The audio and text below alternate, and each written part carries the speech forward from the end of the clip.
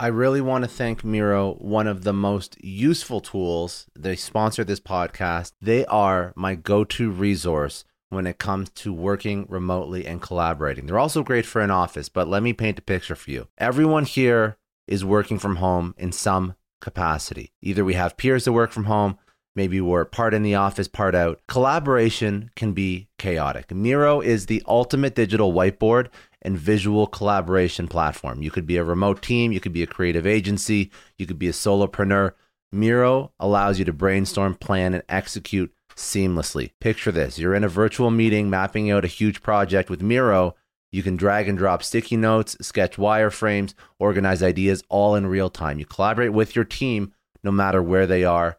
This is a game changer. If you are ready to transform your workflow, you have to try Miro today. To show you how powerful it is, I created my own Miro board that you can check out at miro.com/successpod. It has a ton of resources for entrepreneurs, but it will also show you all the functionality of Miro. So go to miro.com or go to miro.com/successpod for a ton of resources. Try Miro today. It's going to radically change how you collaborate with your team.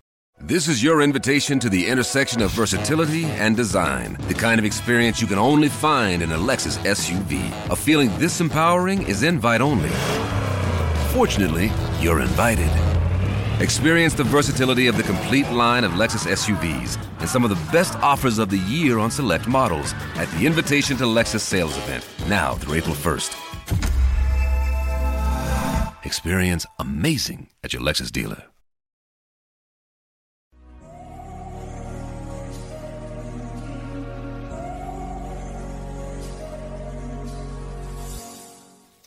Welcome to Lessons episodes of Success Story, part of the HubSpot podcast network. These Lessons episodes will be shorter conversations with past guests, valued members of the Success Story community, and myself. They'll be focused on teaching you actionable, insightful takeaways that you can use to upskill your personal and professional life.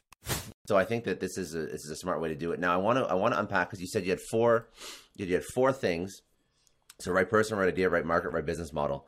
I want to dive into those for somebody who wants to start something. They're going to be like, well, how do I become the right person? So and we can also do right idea, right market, right business model. So how do you make a great entrepreneur? What's the mindset you should be in?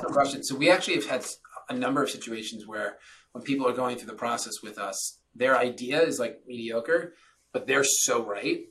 And we still move forward because we know that we can make, like with an extraordinary person, we can make a mediocre idea extraordinary. We've also had the opposite, Scott, where we've had like these like freaking home run ideas, but like kind of mediocre people. And we're like, I don't know how to make a mediocre person great. Like that, I don't know how to do. So they need to get there and then we can start having a conversation. But what we look for is this, and we've now done this now for enough time to know exactly what we need in our idea co-founder. We need a voice for the company. We need someone that can handle the spotlight. Grant Cardone is an extraordinary promoter. Like what he's able to do from a promotional perspective is like on day zero, you're like on year 7, like from just like exposure and relationship capital. Like it's magical to see. And I'm not that bad myself too. So the combination of us means that we're going to shine like the moon on you and you're going to have this like spotlight and you have to just handle it. Like you have to handle the fact that you're going to get tons of press. You're going to get invited to be on podcasts that would never have reached out to you. You need to handle the meetings that are going to be set up with your ideal candidates to structure joint ventures. You need to handle going to one of the events that we host and there's 1,000 people or 10,000 people there and we decide last minute to call you up and you're pitching. Like you need to handle the spotlight. If that makes you queasy, we might still work with you, as long as you're willing to learn, because that's a very important skill, or we have to find somebody else to partner with you to be in that seat. Because what we can't do is spotlight ourselves. Like we can't shine the moon on ourselves. We have to shine it on somebody else. And this is everything. Like when we go and we fundraise, like we're shining the spotlight on you.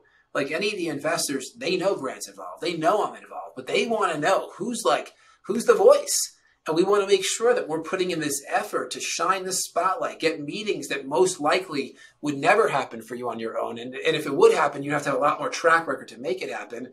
Immediately, you just need to show up. Like you need to show up as someone that they feel that they can trust with their investment because they know they can trust us. Like they know that's not their issue. They just want to know that you can. That's the key. You have to handle the spotlight. You have to want it. You have to be willing to learn. The other thing too is like we've only, of the 70 plus companies, I want to say maybe 3 of them, the idea they came with is actually what we built. And those were 3 like industry technologies. So we really didn't know any better. Like these are things that like we've never experienced. Like we're building a software for the public adjusting industry. I didn't even know what that was. Like, and now we're building a software for it. So I can't say that like the workflow is right or wrong. Like, but the person that we're building it with has been in the industry for 20 plus years and he's really successful in the industry. So besides for those like 3 business tech products that we just would not have enough knowledge to truly influence, besides for like the user experience where we had a lot to say, everything else has been an ideation process. And some of them, what they came with is what we're building is so radically different that you wouldn't even notice it anymore. So outside of handling the spotlight, it's opening your mind to the fact that you might be right with your idea and you might not be, the same way that we might not be right or we might be. Like it's the same concept. We have to ideate, and we will not write one line of code until we are crystal clear on what is the minimum viable and what is the economic model. And if we're not clear on these, we will not progress because that's where you start burning through capital. Software development firms, they're going to start the moment you write them a check because they don't care. Like they don't care.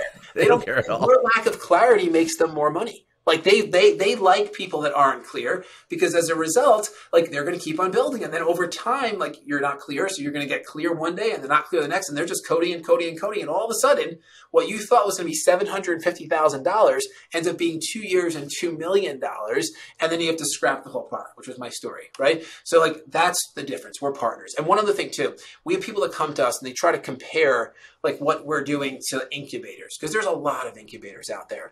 And the other day I was talking to this young entrepreneur and he was like, yeah, I'm just deciding between what you're doing at 10X and there's this fintech incubator that is interested in me. They didn't give an offer yet, but interested. I'm like, cool, like what are they going to offer you? And so they're going to offer me a little bit of money to help me validate the idea and a few connections and some mentorship over the 6-month experience working with them. I'm like, that's cool. I'm like, I just have a question. On year 6, when you decide to sell your fintech product to QuickBooks, are they going to sit in the meeting to negotiate the deal?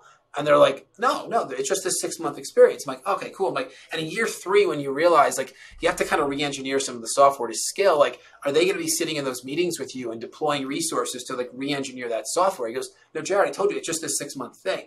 I'm like, here's the difference. The word incubator is the wrong word for us. Like, we're not an incubator. It should be called 10X co-foundership because we're co-founders and we go from the day 0 when we start until we sell that company. Like we are on that journey. So like when we need to like re-engineer something because we guessed wrong collectively, or we just need to in order to scale further, or we got a great recommendation for like a new feature, like that's us with you, right? When we're going to sell the company in 18 months or 24 months or in 5 years, and we're going to negotiate the optimal outcome, we're in it because like someone's going to sue you. Like it's just going to happen. Like we're in it. Like we're in it. And that's a distinction.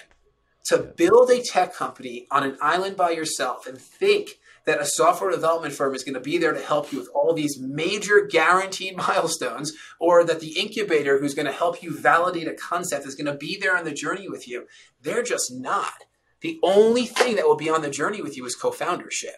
So either you need to go out and build your own team, which is very time consuming, very expensive, and I'm going to say very risky because you don't know what you don't know. So you hire this wonderful CTO who's a really good engineer, but the dude can't or dudette can't lead.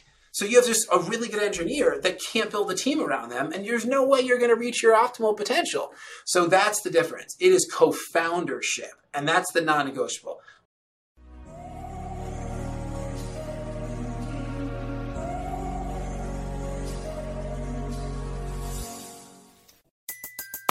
Everybody in your crew identifies as either Big Mac Burger, McNuggets, or McCrispy Sandwich.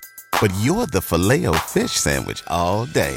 That crispy fish, that savory tartar sauce, that melty cheese, that pillowy bun. Yeah, you get it.